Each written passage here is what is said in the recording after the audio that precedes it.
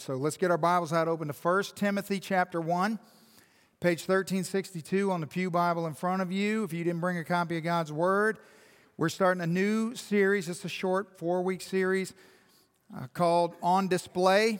We're going to be talking about the gospel on display in our marriages and our relationships. We might touch on some parenting issues, but it's going to be a very wonderful and productive, I pray, time that we spend together around God's Word. Me and the other pastors have been talking about this for quite some time. Like I said before, my intention was to start this before Habakkuk. I never even had the intention to start Habakkuk, but God had different plans. So we're now here. And don't worry if you're not married. If you're single and want to be married, this will be helpful for you. If you're married, obviously it'll help you. If you're old and done with marriage, it'll still be helpful to you because we're talking about the gospel, so it's okay. No matter where you are in the spectrum, okay, you can substitute, every time I say marriage, you can substitute the word relationship and it'll be applicable. So it'll be helpful and good and profitable because it's the gospel and it always is. All right, let's pray and ask God to help us, and then we'll study together. Let's pray. Father God, we thank you for this morning, for your sovereignty over us. We thank you that you're with us in the fire and the flood.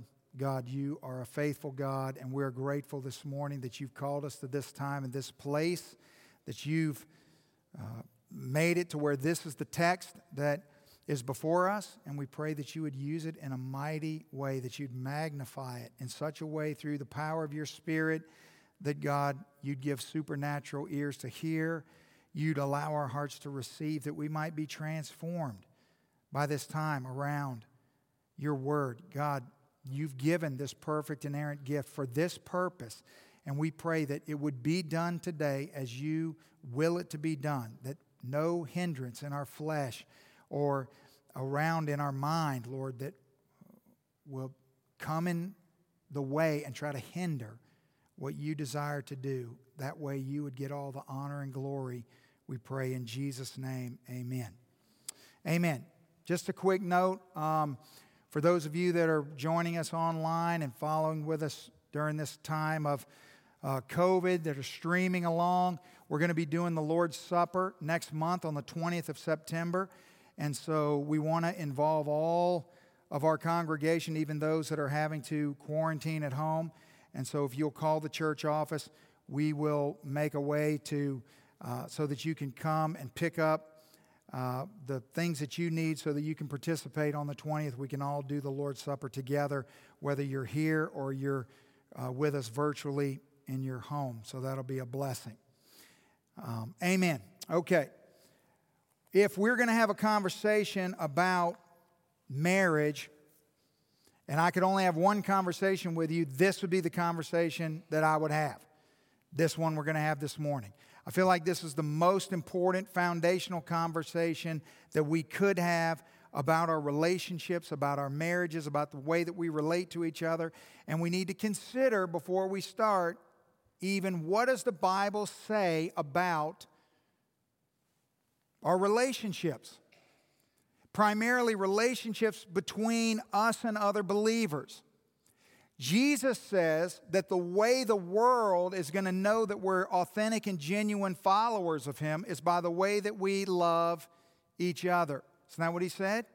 So Jesus was elevating relationships, saying this is how important relationships are. That it's going to be the gauge that the world will be able to see, that will draw people in, that will identify you as being a genuine Jesus follower.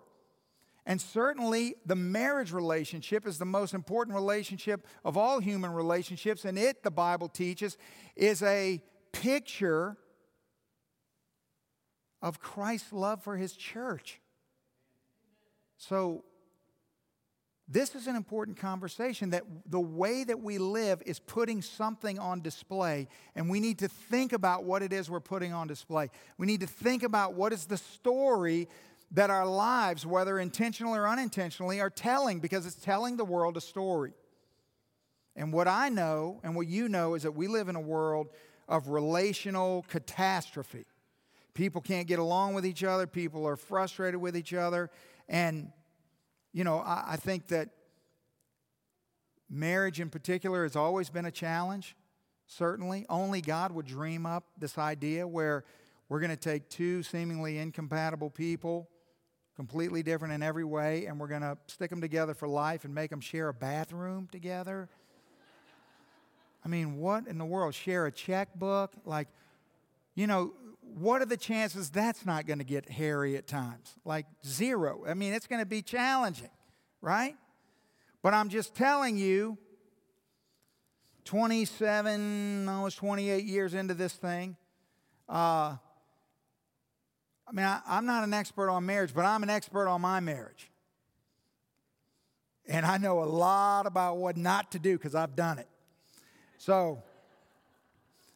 And I've helped a lot of people with their marriage. So let's try to have a conversation and understand. Look, Martin Luther called marriage the school of character.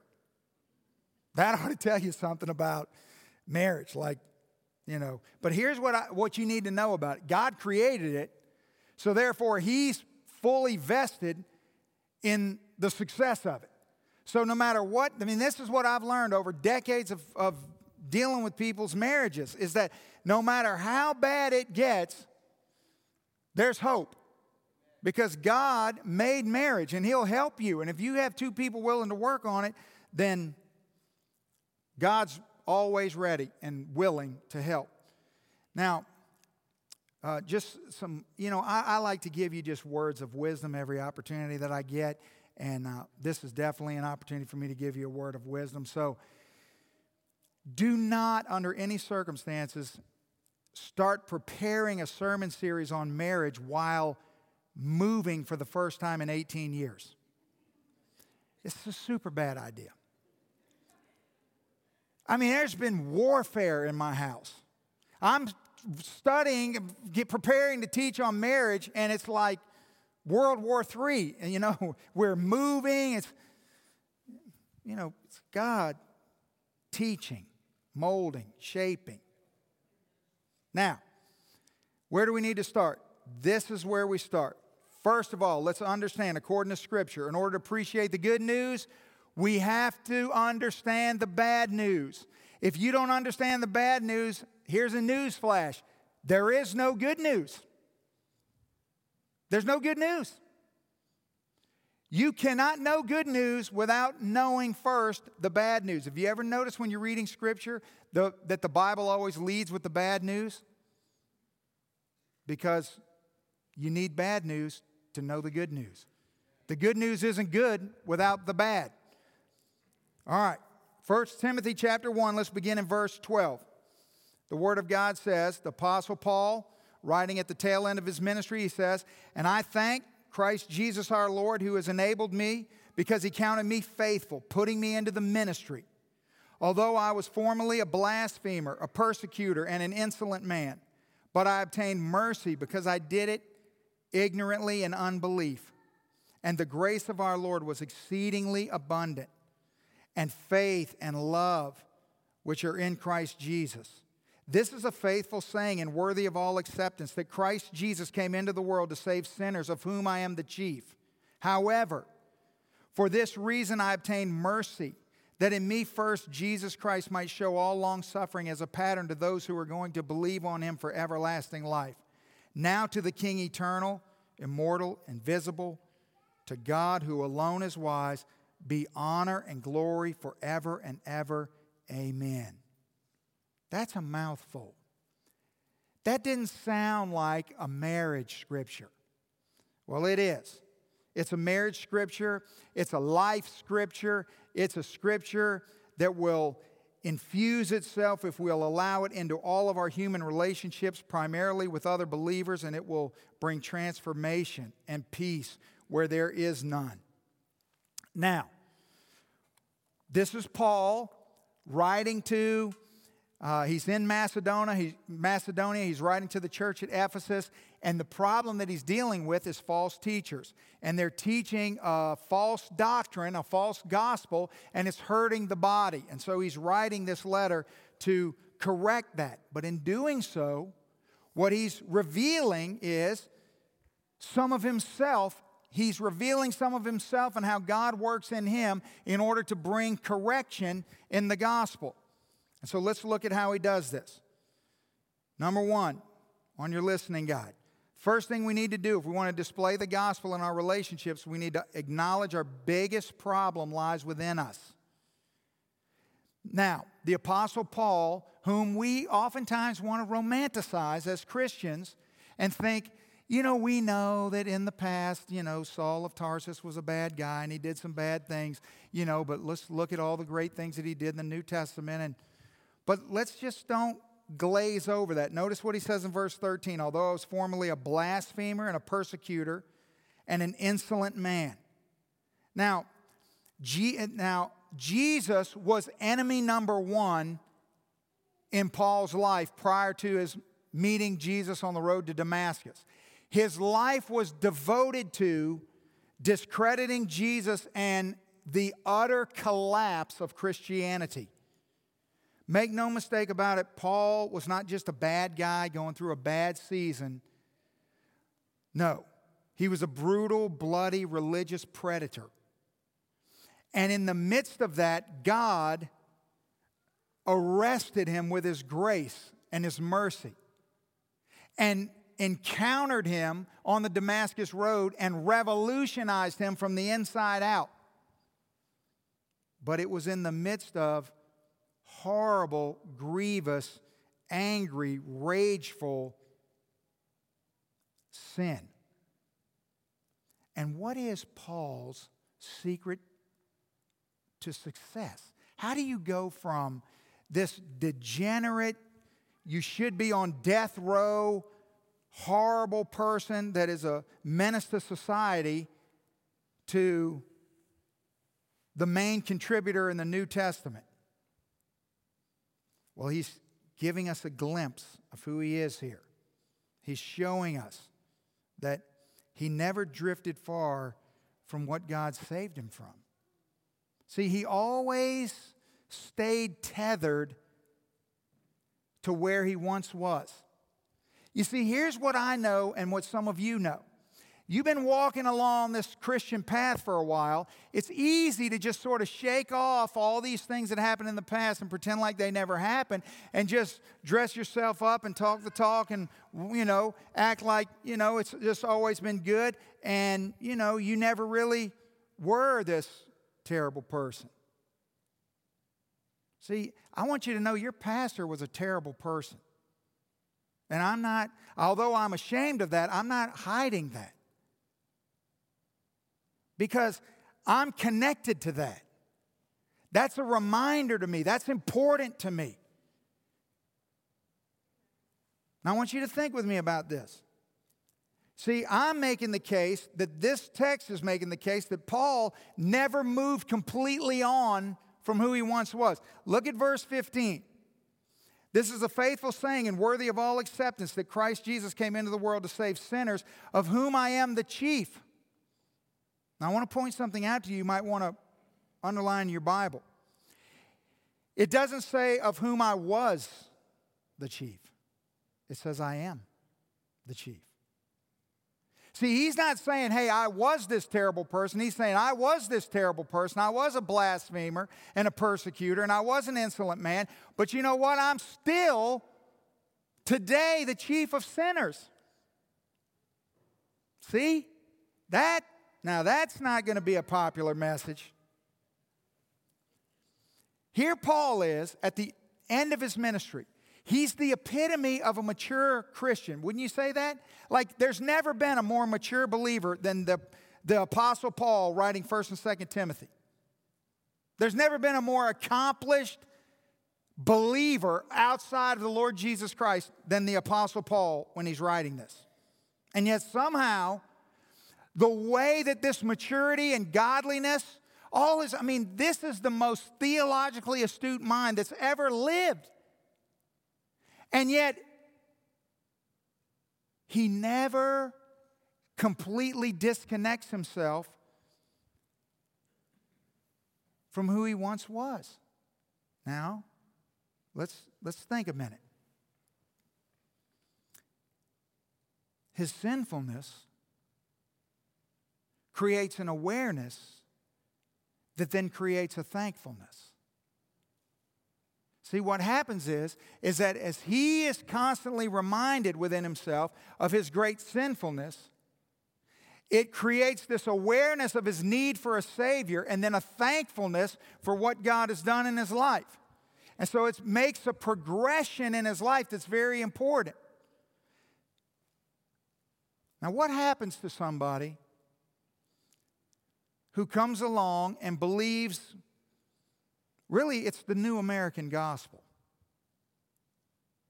The New American Gospel is what is the going thing today. You get them in your mailbox just like I do, the little postcard that's inviting you to the local church. And it says, hey, come visit with us Sunday. You're going to make a lot of great friends. You're going to hear a short, uplifting, positive message. We're going to help you with your marriage. We're going to help you with your depression. We're going to help you with this. We're going to help you with that. But I want to explain something to you. If it's disconnected from a conversation about sin, it's not going to help anybody do anything. It's not going to help anybody do anything. Because you got to have a conversation about sin before you can ever have a conversation about the gospel. And so all of these people that want to leave behind, like we're not going to talk about sin. We're not even going to have a cross in our church because it's going to be offensive to some people. Well, it should be offensive. That's why it's there. See, that's exactly why it's there. It should offend you. Someone had to die because of you. That ought to offend you. Amen? But see, the thing is, we're not talking about the gospel if we don't talk about sin. Because why do you need the gospel? You don't need it. If we don't talk about sin, well, there's no point. And if all we ever talk about is, hey, we're just going to talk about the good things. Well, let me tell you something. You know what makes the good things good? The bad things. That's what makes the good things. Look, if I wasn't that bad, then Jesus isn't that good. The cross isn't that good. Salvation isn't that great. Salvation's only as great as I was wicked. And so what makes salvation really great in my life is that I know who I was. Are you the worst sinner you know? Who is the worst sinner you know? See, a lot of times if you ask people who the worst sinner they know is, they're going to, first person they think about is somebody really close to them. Because you got to be close to somebody to really know how sinful they are. See, here's the thing. When you get married, there ain't nothing hidden behind the green curtain no more. It's all out there. Here comes the knowledge of all of your faults is on high display. And slowly, as the honeymoon phase wears off, everything comes to the surface. Paul says in verse 15, it's a faithful saying and worthy of all acceptance, that we should all accept this, that what we need to do is follow his lead and accept this reality that, hey, my biggest problem is in me. My biggest problem has never been who I'm married to. It's never been who I'm trying to relate to. My biggest problem's never been my family. It's never been my marriage. It's never been my spouse. It's never been you. It's always and always will be me. I am far and away, number one, hands down, the world champion. Biggest problem in Tony's life is Tony. 100% of the time. Paul is saying, embrace this. Know this. Look at verse 16. For this reason, he says, I obtained mercy, that in me Jesus Christ might show all long suffering as a pattern to those who are going to believe in him for everlasting life. So what he's saying to us is that Jesus will never become sweet until sin becomes bitter. Sin has to become bitter for Jesus to be sweet. The more bitter sin is, the sweeter the gospel will be. That's why we all got saved at a low point in our life, not a high point. You didn't get saved when everything was perfect, and neither did I. We got saved in a valley. We got saved in a struggle, in a trial. God was near to us because we reached out to Him because we needed Him, because life got bitter. Now, we need to be careful that we're putting on display a true biblical theology that doesn't ignore the reality of ongoing sin. I mean, it's astonishing to me today how many people want to somehow profess to live this Christianity where the flesh is just completely dead and there's no more, they don't struggle with sin anymore. The greatest Christian who's ever lived just told you he's the chief. He is the chief at the end of his ministry of all sinners. You understand that? That is a mind-blowing statement. That's not a bad thing. That's a good thing. That's a good thing. It's a helpful thing. It will revolutionize your marriage. You wake up every day and remind yourself of what a dirty, rotten scoundrel you were in your past, and it will help your marriage. It'll make you a much better friend. It'll make you a much more compassionate family member. You'll learn to get along with people way better when you realize what God saved you from and freed you from. What Paul's telling us is that we need to be Christians that exalt the solution without losing sight of the problem. See, now here's where look, I'm not exalting the problem. But what I'm trying to correct is the ignoring the problem. You understand? I'm exalting the solution, but I want to acknowledge the problem that's created me exalting the solution. You see, the reality of who I was has to stay there for me to keep this vibrant fire burning for the exaltation of the solution to the problem. Because the further I move away from the problem, the easier it is for me to forget I ever had that problem. See? And then, so this is what you find today. You find people that you just dull out. You just get dull. You're dull spiritually. You feel distant from God. There's no fire. There's no zeal. There's no passion. And you're wondering why. And I've seen this 1,000 times over. And so you know what you do? You start trying to generate some passion. You think, well, if I do this, if I read this or go to this or sing these songs or do this, I can generate some passion for God. That's never going to work. It never worked. Let me tell you what you need to do. You need to revisit your past. You need to go and remember how sinful you were. You need to go back and take a tour of what God saved you from, and that's going to give you a passion and zeal for Jesus because you're going to think, man, am I grateful for Jesus. But you see, if you've just been wobbling along for 20 years, you don't even remember what used to be. You're so far away from that, you're just thinking, well, I hear people say things that just make me want to go crazy. Somebody literally told me this the other day, that praise God, they don't go to church here. I'm having a conversation with a young man. He says to me, well, I've always been a Christian. I went, so what? He said, I've always been, what? And I said, what do you mean by always? He goes, always. He goes, my whole life I've been a Christian. I'm like, okay. That's impossible, bro. It's impossible. He's like, what do you mean it's impossible? From the time I was born, my parents took me to church. I don't care. I don't care if you lived at the church your whole life. You have not always been a Christian. In fact, I'm pretty positive right now you're not a Christian. Because the only way you can be a Christian is to acknowledge that you were a sinner, hopeless, separated from God. See, if you don't have a problem, you're excluded from the solution.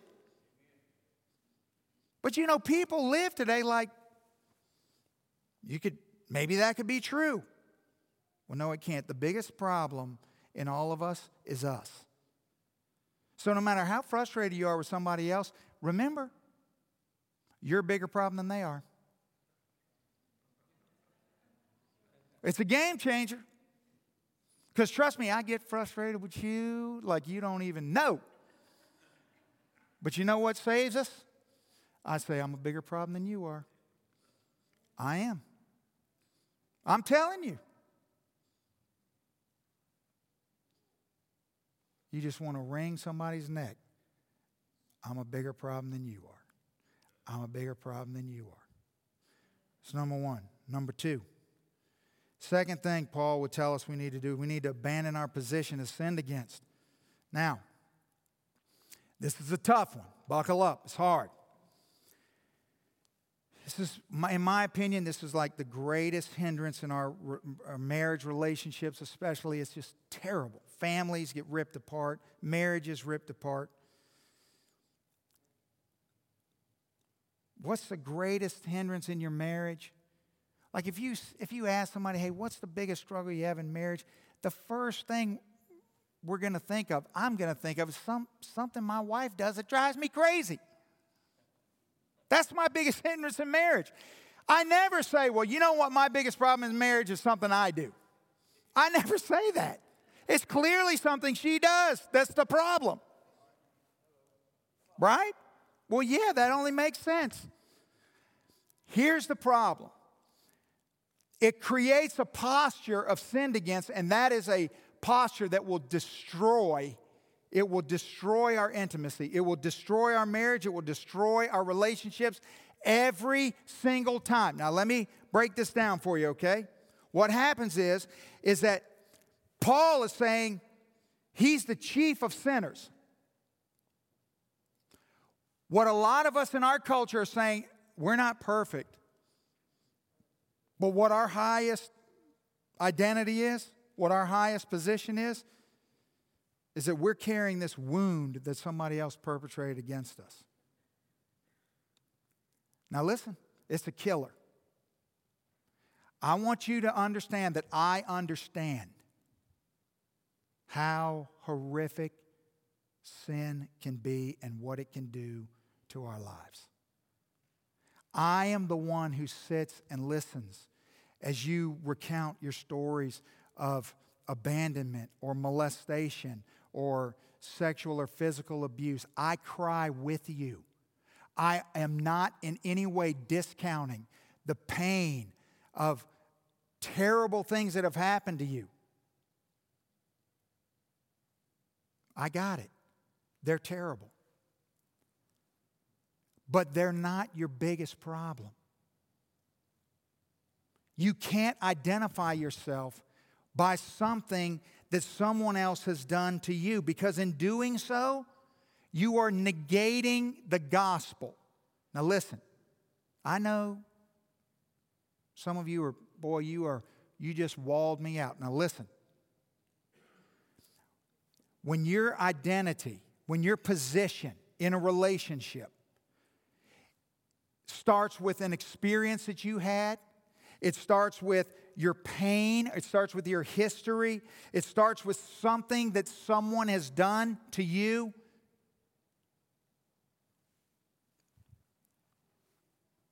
It's a relational catastrophe because it's unbiblical and it's ungospel. Now listen. It may be horrible, it may be life-altering, it may be unbelievably painful. But it's not your biggest problem. It's not your biggest problem.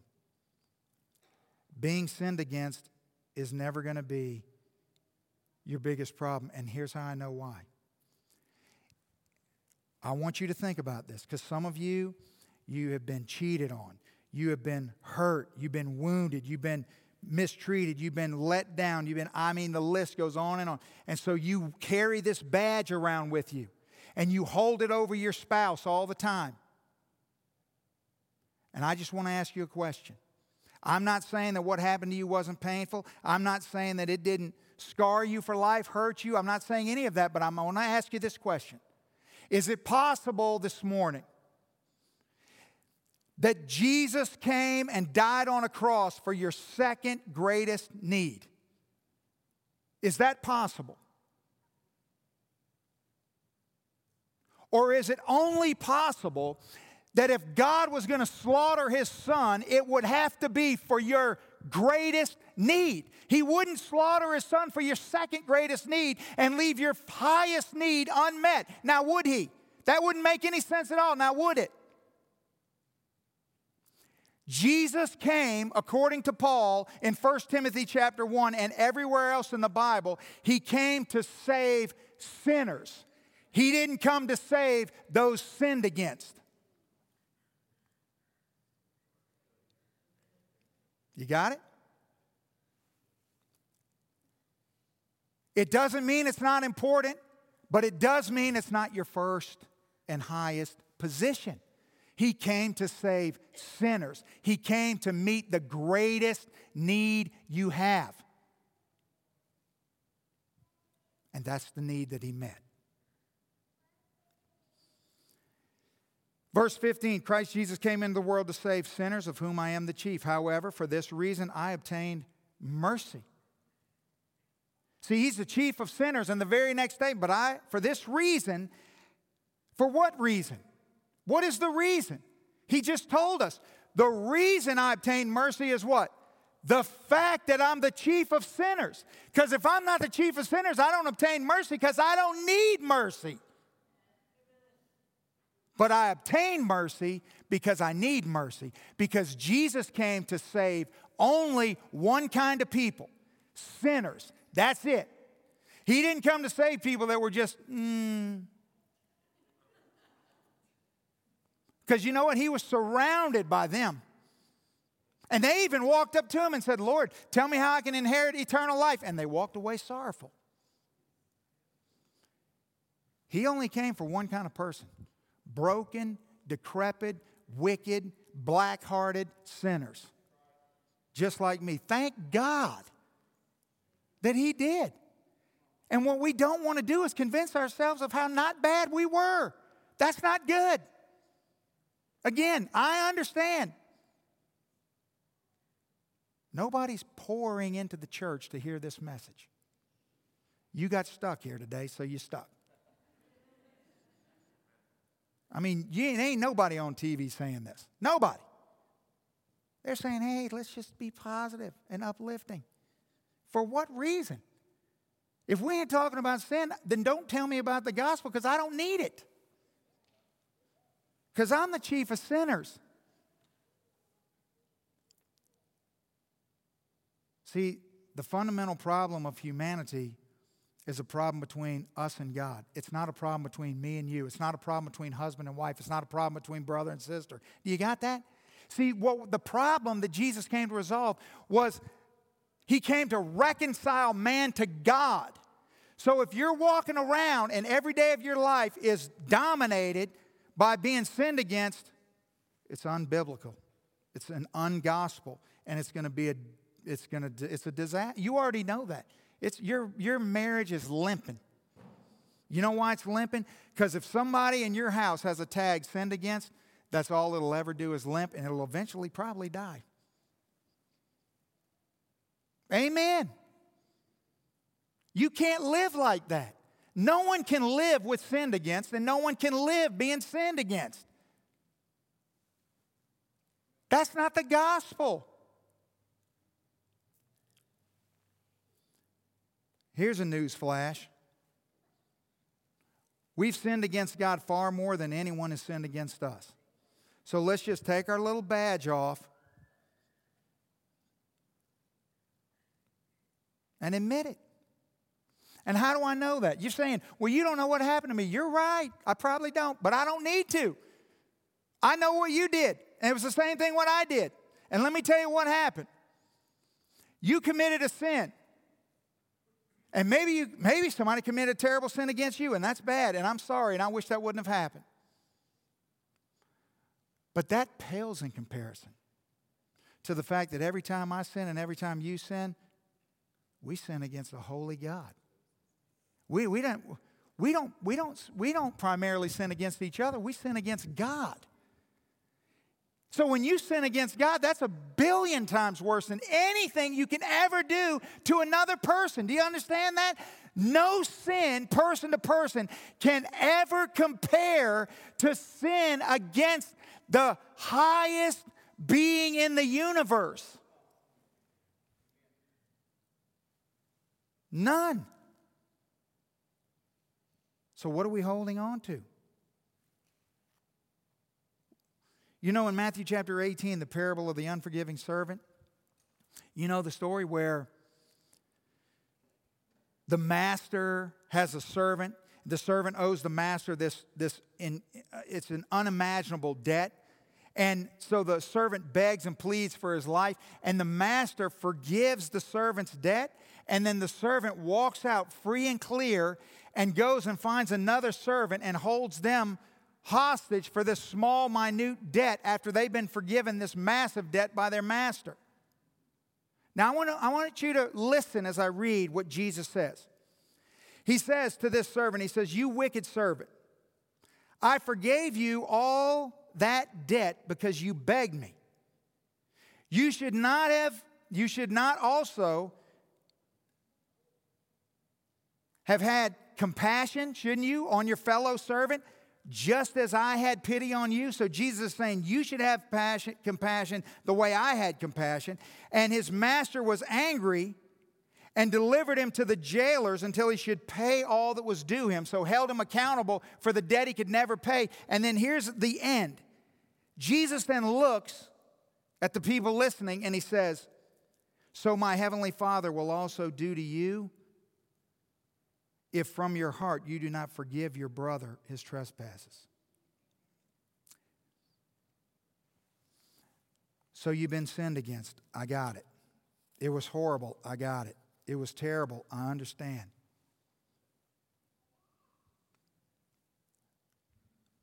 Do you know that that parable in Matthew 18 is about you and your relationship with God?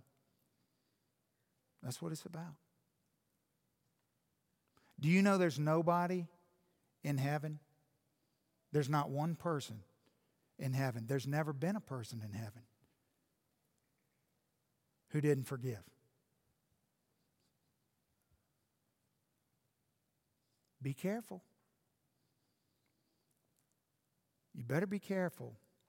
Sinned against. Be careful. Because it's not the gospel.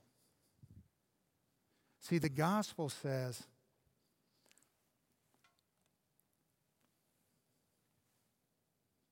to the person who committed the sin,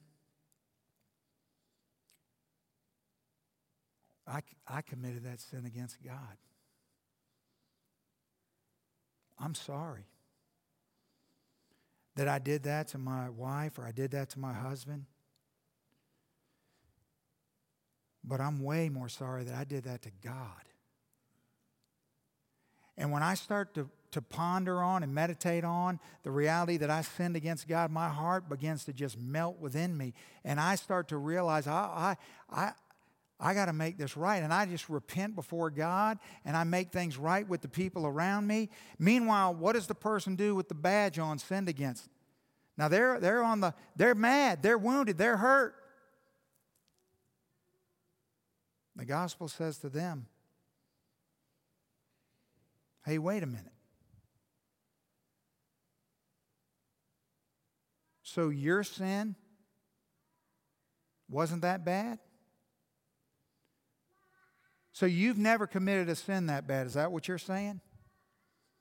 You're saying that Jesus can forgive you, but you can't forgive them. And here's the thing. I don't mean with your mouth. I mean with your heart. Because if you're still thinking about it, or you're still bringing it up, if it's ever a conversation, look, love doesn't keep a record of wrongs. If we're still talking about the same old broken record, there's something wrong in your heart. And here's what I'm telling you right now. I'm your pastor. I love you. You better get a handle on this before it's too late. I'm telling you. You might just find yourself in a predicament when you take your last breath that you weren't expecting. Because Jesus doesn't take kindly to people who want to proclaim His forgiveness and not give it to others. Number 3, we got to surrender our confident morality. Now listen, this is the, this is the Tony part of the message right here. I'm the king of confident morality, okay? I have learned everything I'm about to tell you the hard way, and it all happened through marriage. See, by confident morality, what I mean is, my favorite saying is, who would do that? That's my favorite saying. So like if I'm at home and somebody does something dumb, I go, who does that? As if I would never do that. Whoever did this is mental. What's the problem? You don't know? Who does that? That's my favorite saying. Just being transparent here. I'm chief of sinners. And what it is it's taking the higher moral ground in a situation. It's saying, hey, I'm not perfect, but I don't do that. I mean, I'm far from perfect, but I ain't never done that. See? So, marriage, relationships expose this confident morality. And it's where conflict lives. It's where it breeds. It's where it dominates. Conflict just has a field day in all of this. So, because it creates a scenario where we replace God and we become the judge of things. Now, listen, God wants us to have gospel-centered conversations about things that are wrong and address them biblically and correctly and right them, and together we need to work towards whatever God's will is. I'm not saying that we ignore sin in any way. I'm saying, how do we address sin? How do we address a problem? And this is what I'm telling you. What confident morality is the best book that I've ever read about marriage other than the Bible is When Sinners Say I Do. Don't go try to buy it in the bookstore because the first service bought all the copies that we had. But it's the best. I've read it like 10 times. Everything I've learned about marriage, besides from the Bible, I probably learned from that book. But there's a section in the book that talks about this. It talks about how we look over our heart into our spouse's heart. And I'm like, I so do that. What we're supposed to do is look through our heart to their heart. See, I look over my heart and look at Lisa's heart and go, who does that? But instead of looking through my chief of sinners' heart and go, oh, I could see that. Yeah. See, here's the thing. Now, I'm good pastorally. So, like, pastorally, I got this thing down where, so if you come into my office and you're just wringing your hands and your eyes are all watery and you're just all tensed up and your voice starts crackling, and you confess your sin to me and you're so worried about my reaction to your sin, how am I going to react? And do you know what? My first thought is, every time that happens, my first thought, no matter what you confess to me, my first thought is always, I could do that. I could do that. That's my very first thought. A, because it's true, and B, because that's the only way I can love you and care for you through this problem. But somehow at home, that eludes me. Somehow at home,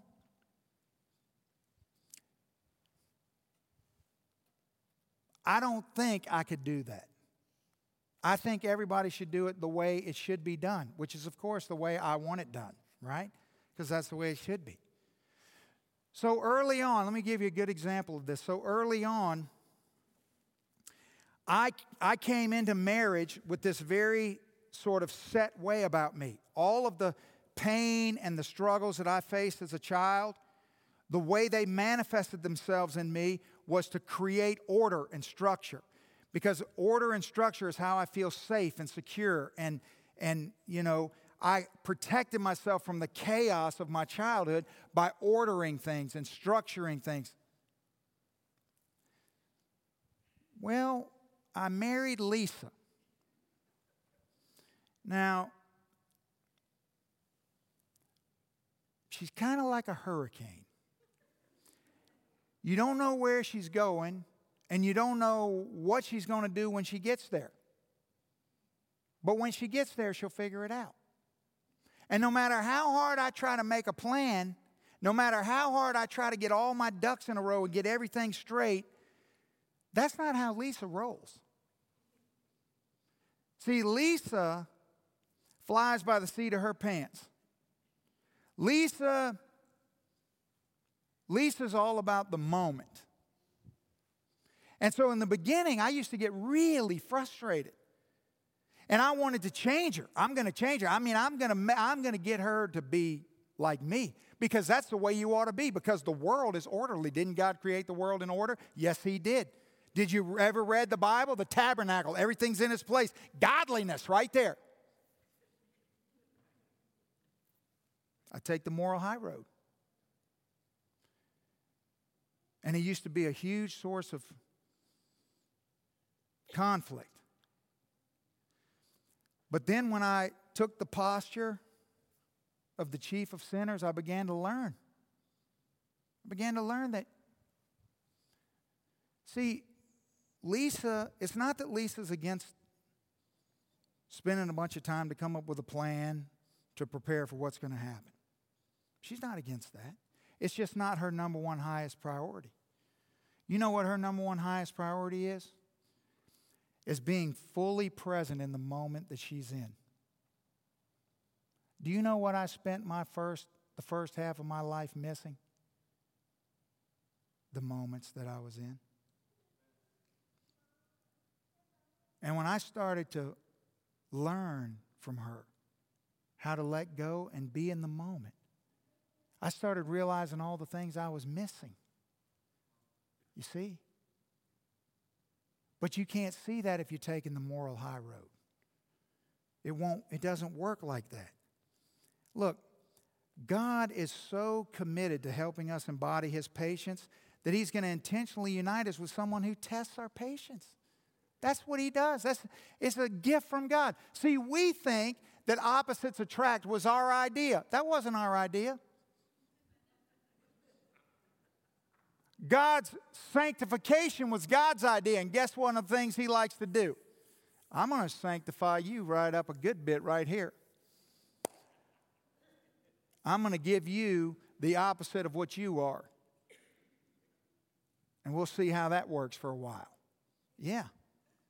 See, you're learning to be like God by the way you... So listen now, I'm just telling you. This is how that plays out. You got conversations you need to have, so you approach them looking through your heart. But you got conversations you don't need to have, and so you know what you do? You eat it. Look, when I get in my wife's car and I turn the key and that thing's got no gas in it and it looks like a mobile recycling unit, I don't say nothing. I just drive to the gas station. I put gas in it.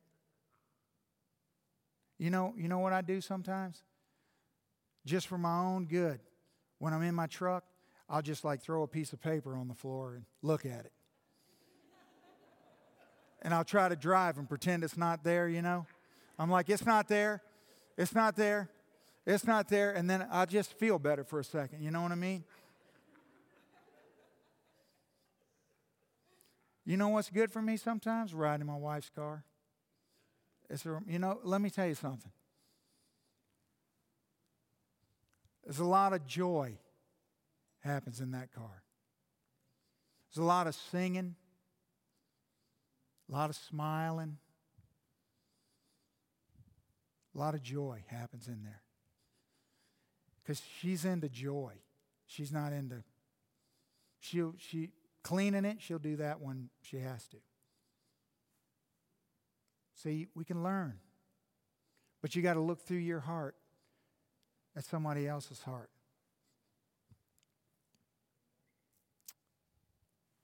Well, lastly, look at verse 17. Now to the King, eternal, immortal, invisible, to God who alone is wise, be honor and glory forever and ever. Amen. Now I want you to see something. Look at Paul. He ends this section.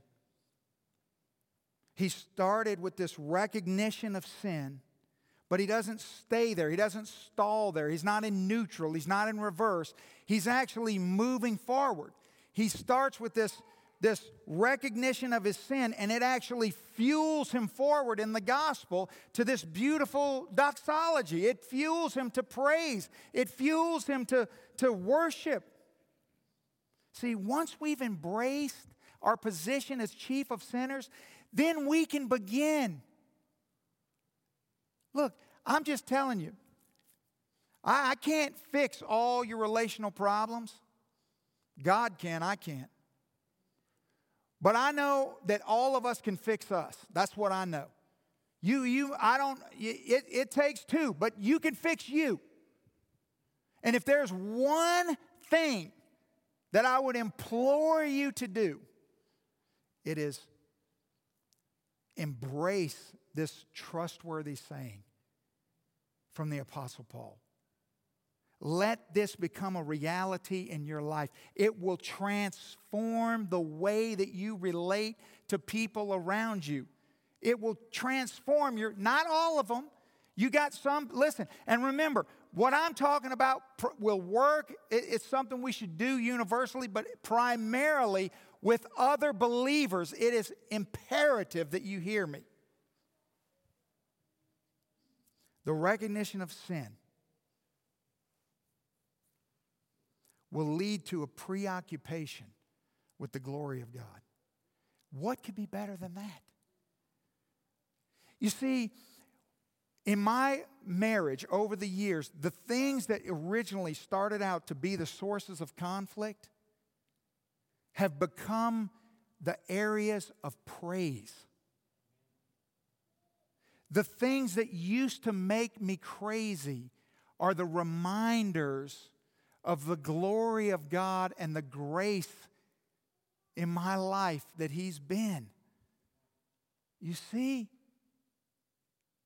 Because it grounds me to the reality that I am my biggest problem. I am the chief of sinners. It's not my wife. It's not my family. It's me. It's me. And when I start there, when I walk and talk and think and speak in the reality of what God has saved me from, then grace and mercy start permeating my relationships. And then I'm able to have hard conversations in love. I'm able to address things and find resolution. But look, if you're taking the moral high road, if you're wearing the badge of sinned against, or if you're somehow living in the delusion that you weren't that bad, it's not going to work. It's not going to work. But if you'll embrace the gospel reality that God did slaughter His Son, and it was for our greatest need, and it was our sin. And we could have never, ever, ever in a billion lifetimes paid that debt. But God paid it for us. He paid it all for us so that we could then walk in the shadow of the cross, constantly remembering what God did on my behalf. So let that permeate the way we see, speak, and think about one another. And what will happen is we'll be a walking display of praise of God's amazing grace. Because you know what? Grace is only as amazing as your sin is wicked. It's only as amazing as the debt was devastating. And so let the offense of the cross bring healing into your relationships as we recognize we're the chief of sinners. That's exactly who Jesus came for, the chief. Let's stand and bow our heads.